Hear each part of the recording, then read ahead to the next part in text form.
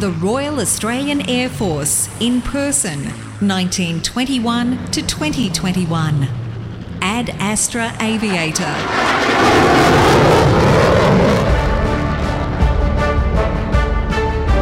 This is a series of podcasts recounting the personal stories of veterans and their families. The narrator is Gareth McRae, OAM. Back to Fighter World, another one of our podcasts, Sergeant Paul Gallaway. Now, Paul joined the Air Force in 1996 after working in the horse, cattle and transport industries and also a copper refinery.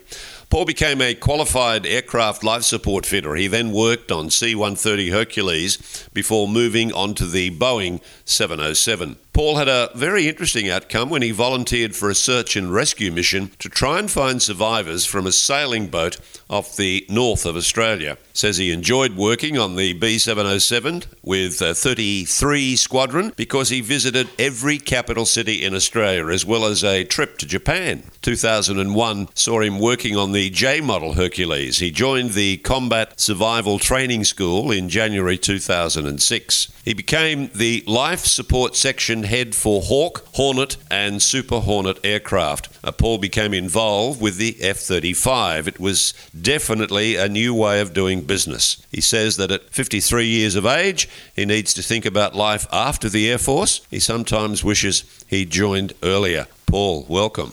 Thank you very much, Gareth. And don't retire yet. Not looking at doing it anytime soon. You joined at the age of 28. Before you joined those other jobs that I mentioned in the introduction, What got you involved there? We had a bit of farming in the family history, and going through school, we'd often head west and assist family friends with mustering cattle and that sort of stuff. We had horses and ponies since I was a kid, so I competed at a state level in show jumping, eventing and other things. And I went to agricultural college for year 11 and 12. So it was a natural progression for me. I ended up on Strathmore Station up in the Gulf of Carpentaria, right, which was biggest cattle station in Queensland at the time. Yeah.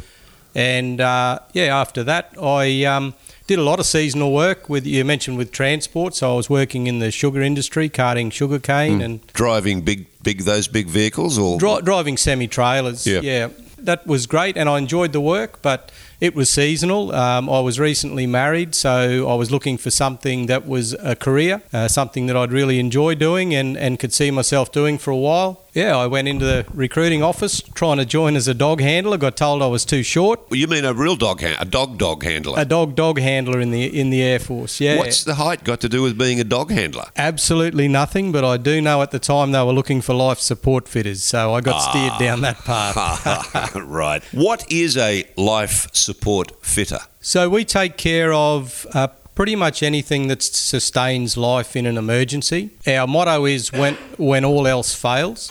So we take care of parachutes, we take care of all the inflatables, so life rafts, life jackets. We look after everything the pilot wears, so their flying helmets. We'll take care of their anti-G suits on the fast jets. Mm-hmm. So pretty much anything that sustains life when everything else fails. It's, I guess, our duty to get them to the ground safely and keep them alive once they're there. So if you've been focusing on the C-130s and also the 707s, does that mean that your concentration is fitting out the right device for that particular aircraft and not something else? Most certainly. And the big difference is when you move from the bigger aircraft to the fighters. But yeah, so the Hercules aircraft will have 4 life rafts installed in the wings. The 707 had the life rafts installed in overhead lockers on top of the main aisle as you walk into the aircraft, as well as the inflatable sleds. That you slide down in an emergency to get out of an aircraft, and of course all of the ones you'll see on your normal commercial jets that are sitting under your seat, your life jackets. So when I get on my domestic flight to fly back to where I've come from, I should actually listen when they say follow these instructions rather than just phase out.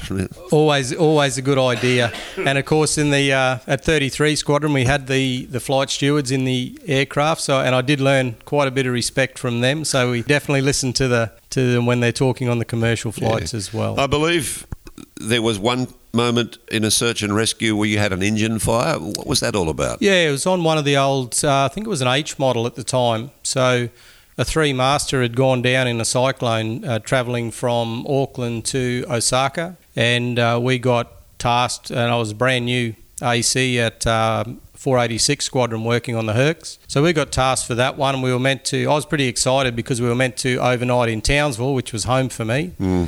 And the flight engineer came down to me as we were on area and said, can you just keep an eye on number 3? I've got an oil gauge problem.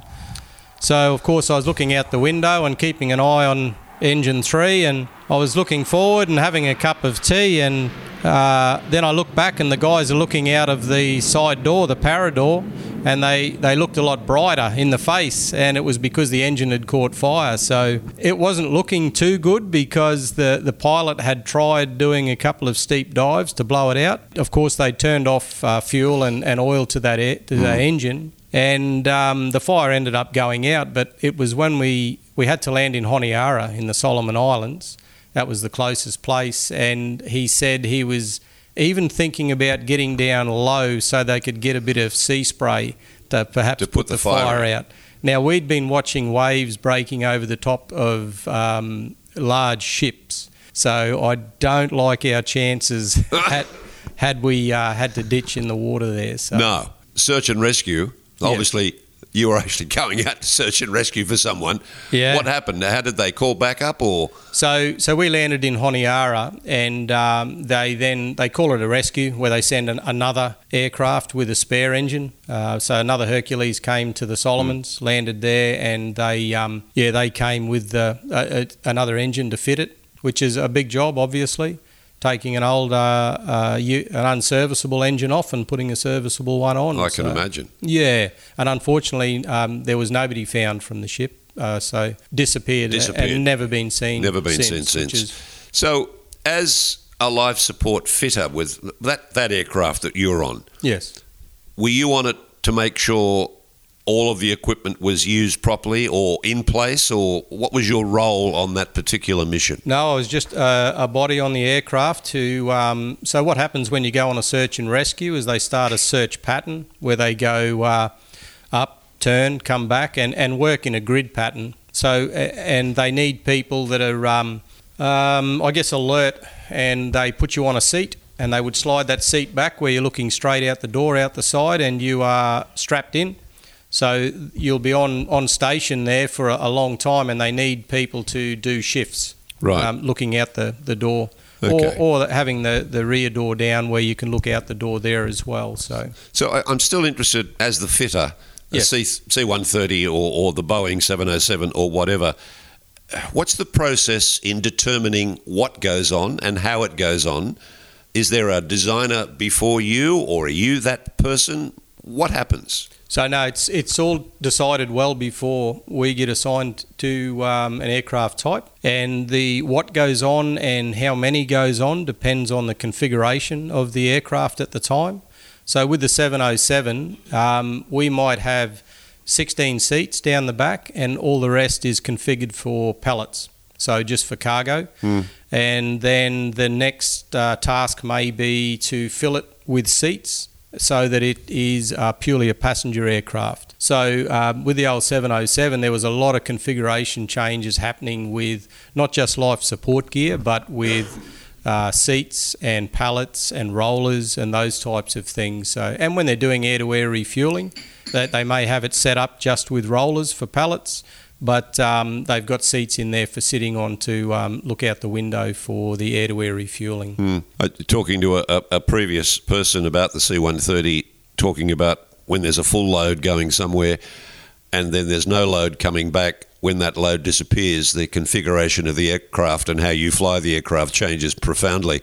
Your equipment that goes into the aircraft, what do you have to take into consideration? Purely the number of people that are on the aircraft at the time for us. So the number of life rafts on a C-130 won't change because they're fitted into the wing.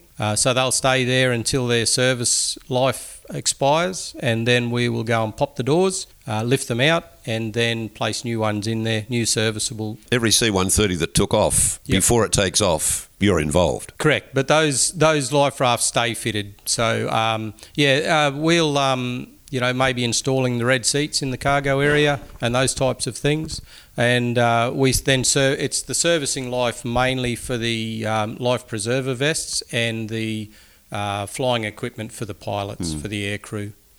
I keep on making the point, someone listening to these podcasts, that when the normal public thinks of aircraft, they think of a pilot. When they think of Navy, they think of a ship. Yes, definitely. The diversity of jobs within the Air Force is incredible. You can join the Air Force and virtually become anything. It's not pilot. That's just one of many jobs. How do you see that diversity within the force that you're part of? So I was lucky to spend 3 years in Defence Force recruiting. I went there thinking I knew quite a bit about defence jobs, having worked in tri-service environments. Thought I knew a bit about Army, a little bit about Navy, and I thought I knew a lot about Air Force. And I learnt so much about the diversity of the roles, who can do the roles, and obviously the fact that when you join, you don't have to know anything about the role that you're joining for, as in you don't have to be trained. You should have an idea of what it is you're going to do, but you don't have to have experience. And I mean, for me, especially where I'm working now and seeing the new roles that have come into the Defence Force. Such as? Some of them I won't talk about on this because... Sure. Now, the ones you can talk about, please. Yeah, well, I guess the new aircraft, it's a big flying computer.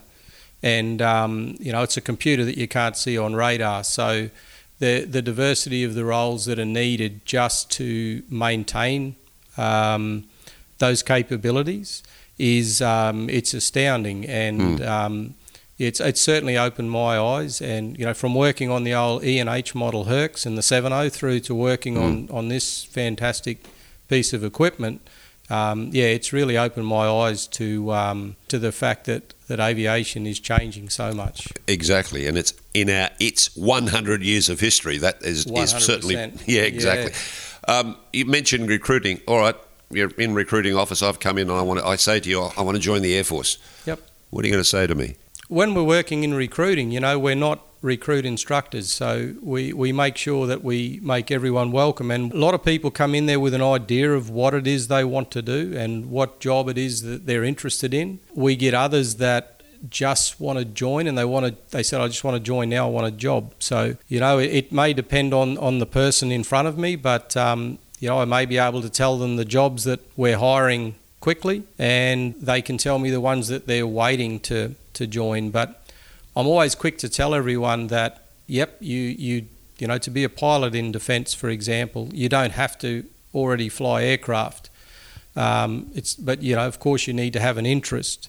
And it's the same with being a life support fitter or an aircraft technician or a dog handler or any of the other jobs that we have in defence. Provided you have an interest and you're a good worker and you're happy to put your head down and have a crack, the Defence Force will train you with all the skills that you need. I'm just interested to know the value of the person who comes in and wants to join simply because I want a job. You know what? Some of them are fantastic. Some of them, some of them are there because their parents would like them to be there. And, we've got a pretty rigorous recruiting process now with psychologists and doctors and nurses, as well as the military staff and the contractors that work there. Some of them, they want a job and that, they're good people, and they may come from a community where it's been struck by drought, or maybe they haven't had the chances that some others have had. So I tried to treat everyone with a positive spin and let them prove themselves otherwise.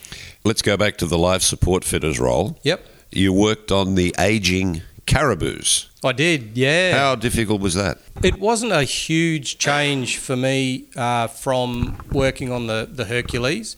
We had similar flying clothing for the pilots. And then we had different life rafts. Some of the systems were a little bit different. But yeah, they're definitely an old aircraft, and they had some serviceability issues towards the end of their tenure.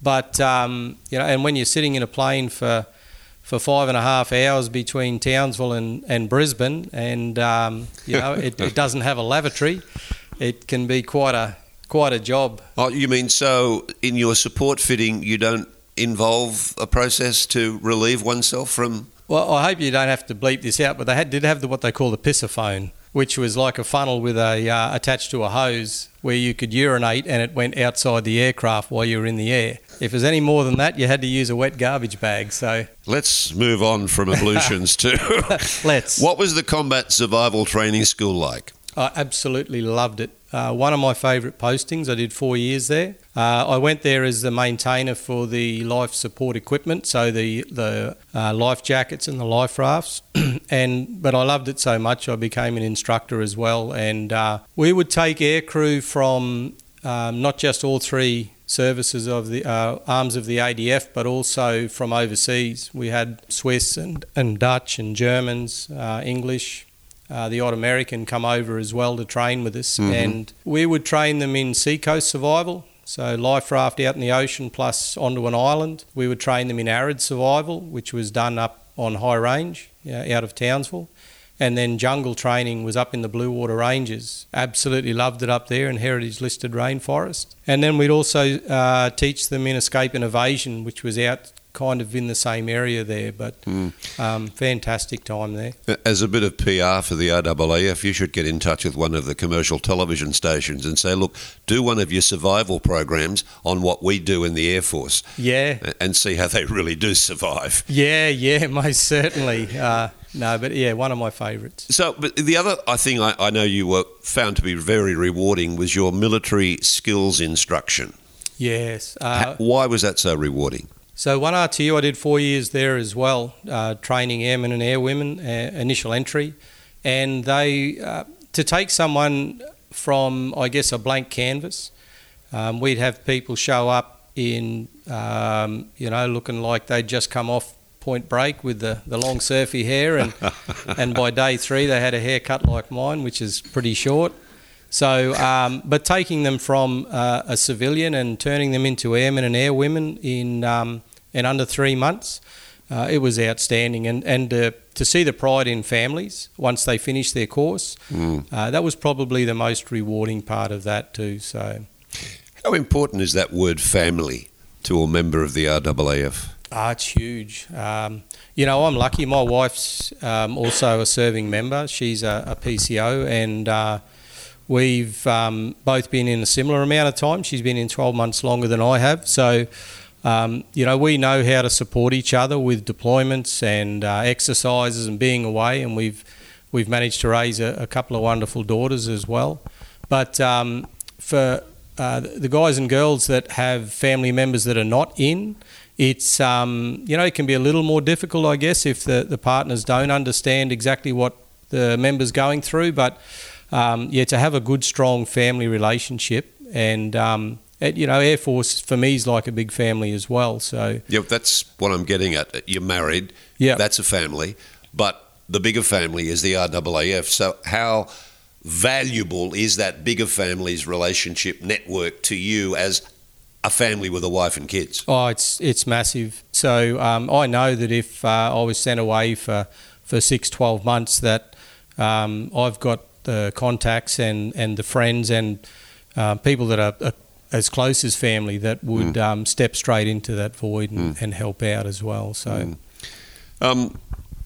you've become a careers counsellor as well. Is that who are you counselling? Are you that was part of Defence Force recruiting. So I was a careers counsellor, which is when we get the people straight in off the street and we counsel them on what jobs they can do, can't do, what they're suitable for.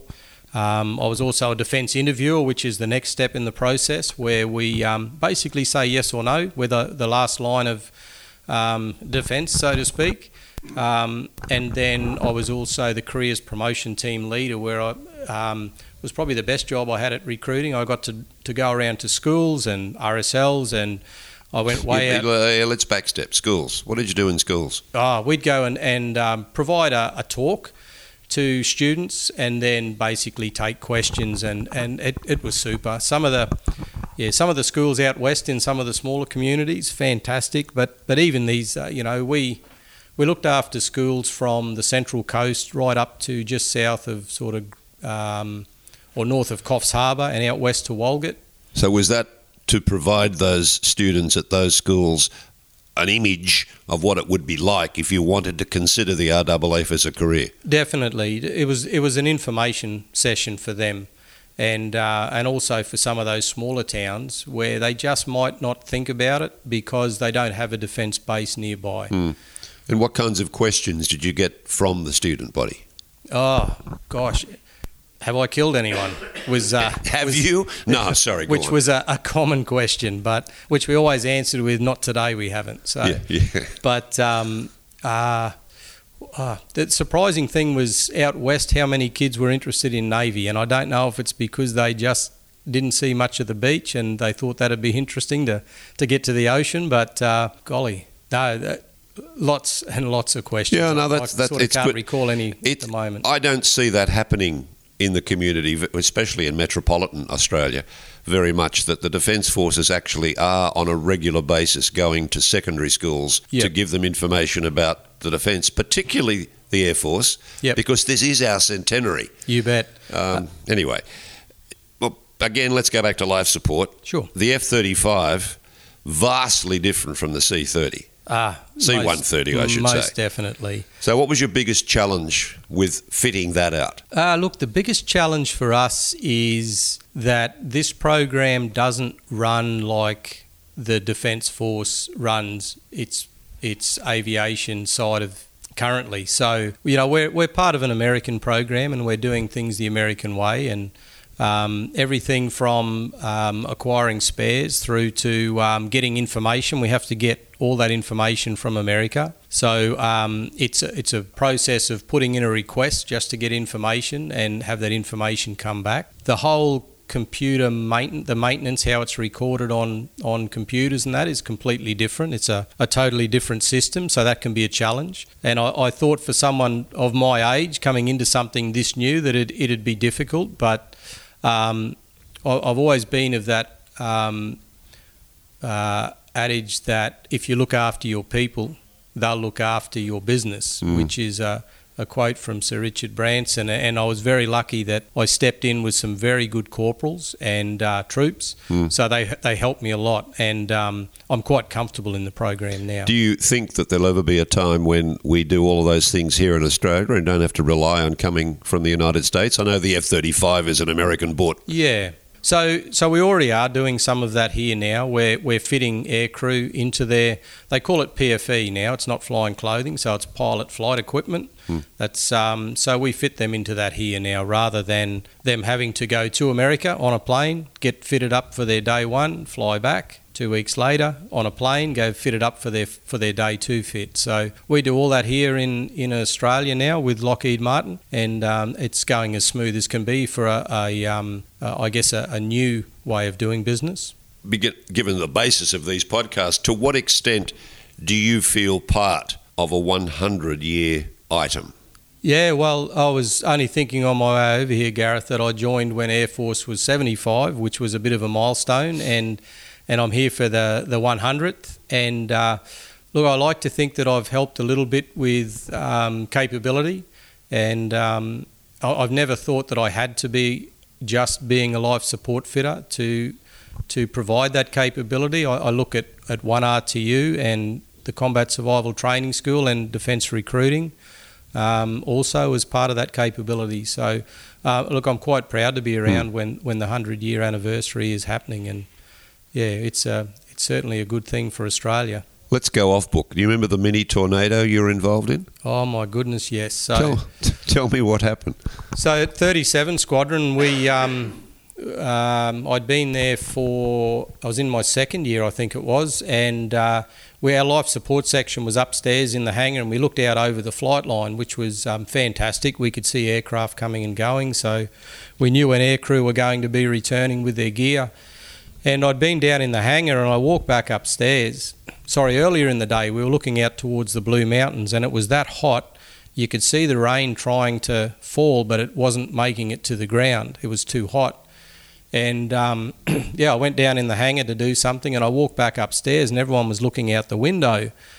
And I went over and you could see the storm coming up the runway, basically. And there was a little guy, he weighed probably no more than 60 kilos, wringing wet, one of the techos, and he was full tilt running for the building, and the wind hit him and it actually blew his rank slide off his shoulder. Now they're buttoned down.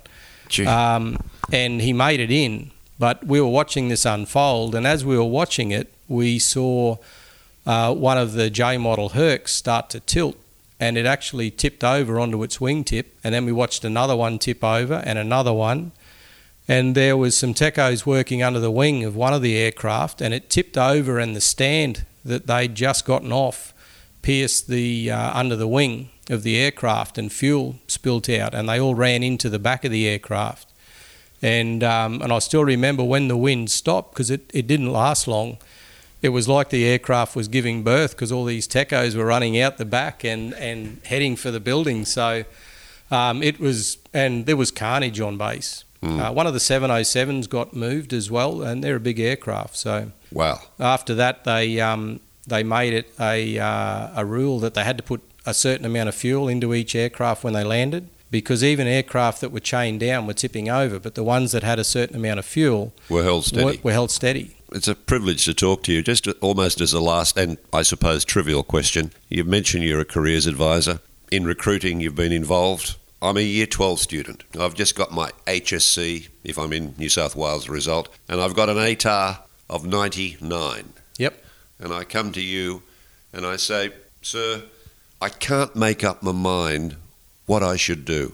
What's your advice? Look, my advice to that person is think seriously about going to ADFA, Australian Defence Force Academy, where we'll give you a free degree. We'll pay you over $40,000 a year and we'll guarantee you a job when you finish. Find something that you think you'll enjoy doing, and I can almost guarantee you'll end up ahead of other uni students that go outside defence, because like I say, we will guarantee you a job when you finish university, instead of having to go out into the meat market and try and sell yourself. Paul, you're a great ambassador for the Royal Australian Air Force. Thank you very much for your time, and it's great to have you as part of a 100-year history. Thank you, sir. Thank you, Gareth, for having me. Globally, the RAAF has between 500 and 700 people on operations every day, contributing to coalition operations, peacekeeping, and humanitarian and disaster relief. The RAAF takes pride in its service.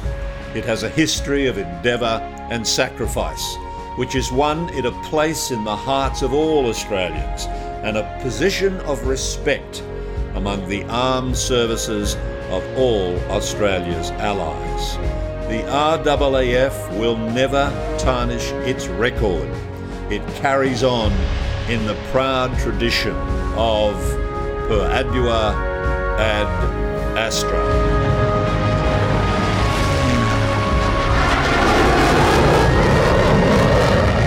This is a series of podcasts recounting the personal stories of veterans and their families. Produced by Air Force Association New South Wales, which is a registered charity that focuses on the well-being of Air Force veterans and their families. If you would like to donate funds to help us with this important work, you can search Air Force Association New South Wales in Google and go to our website.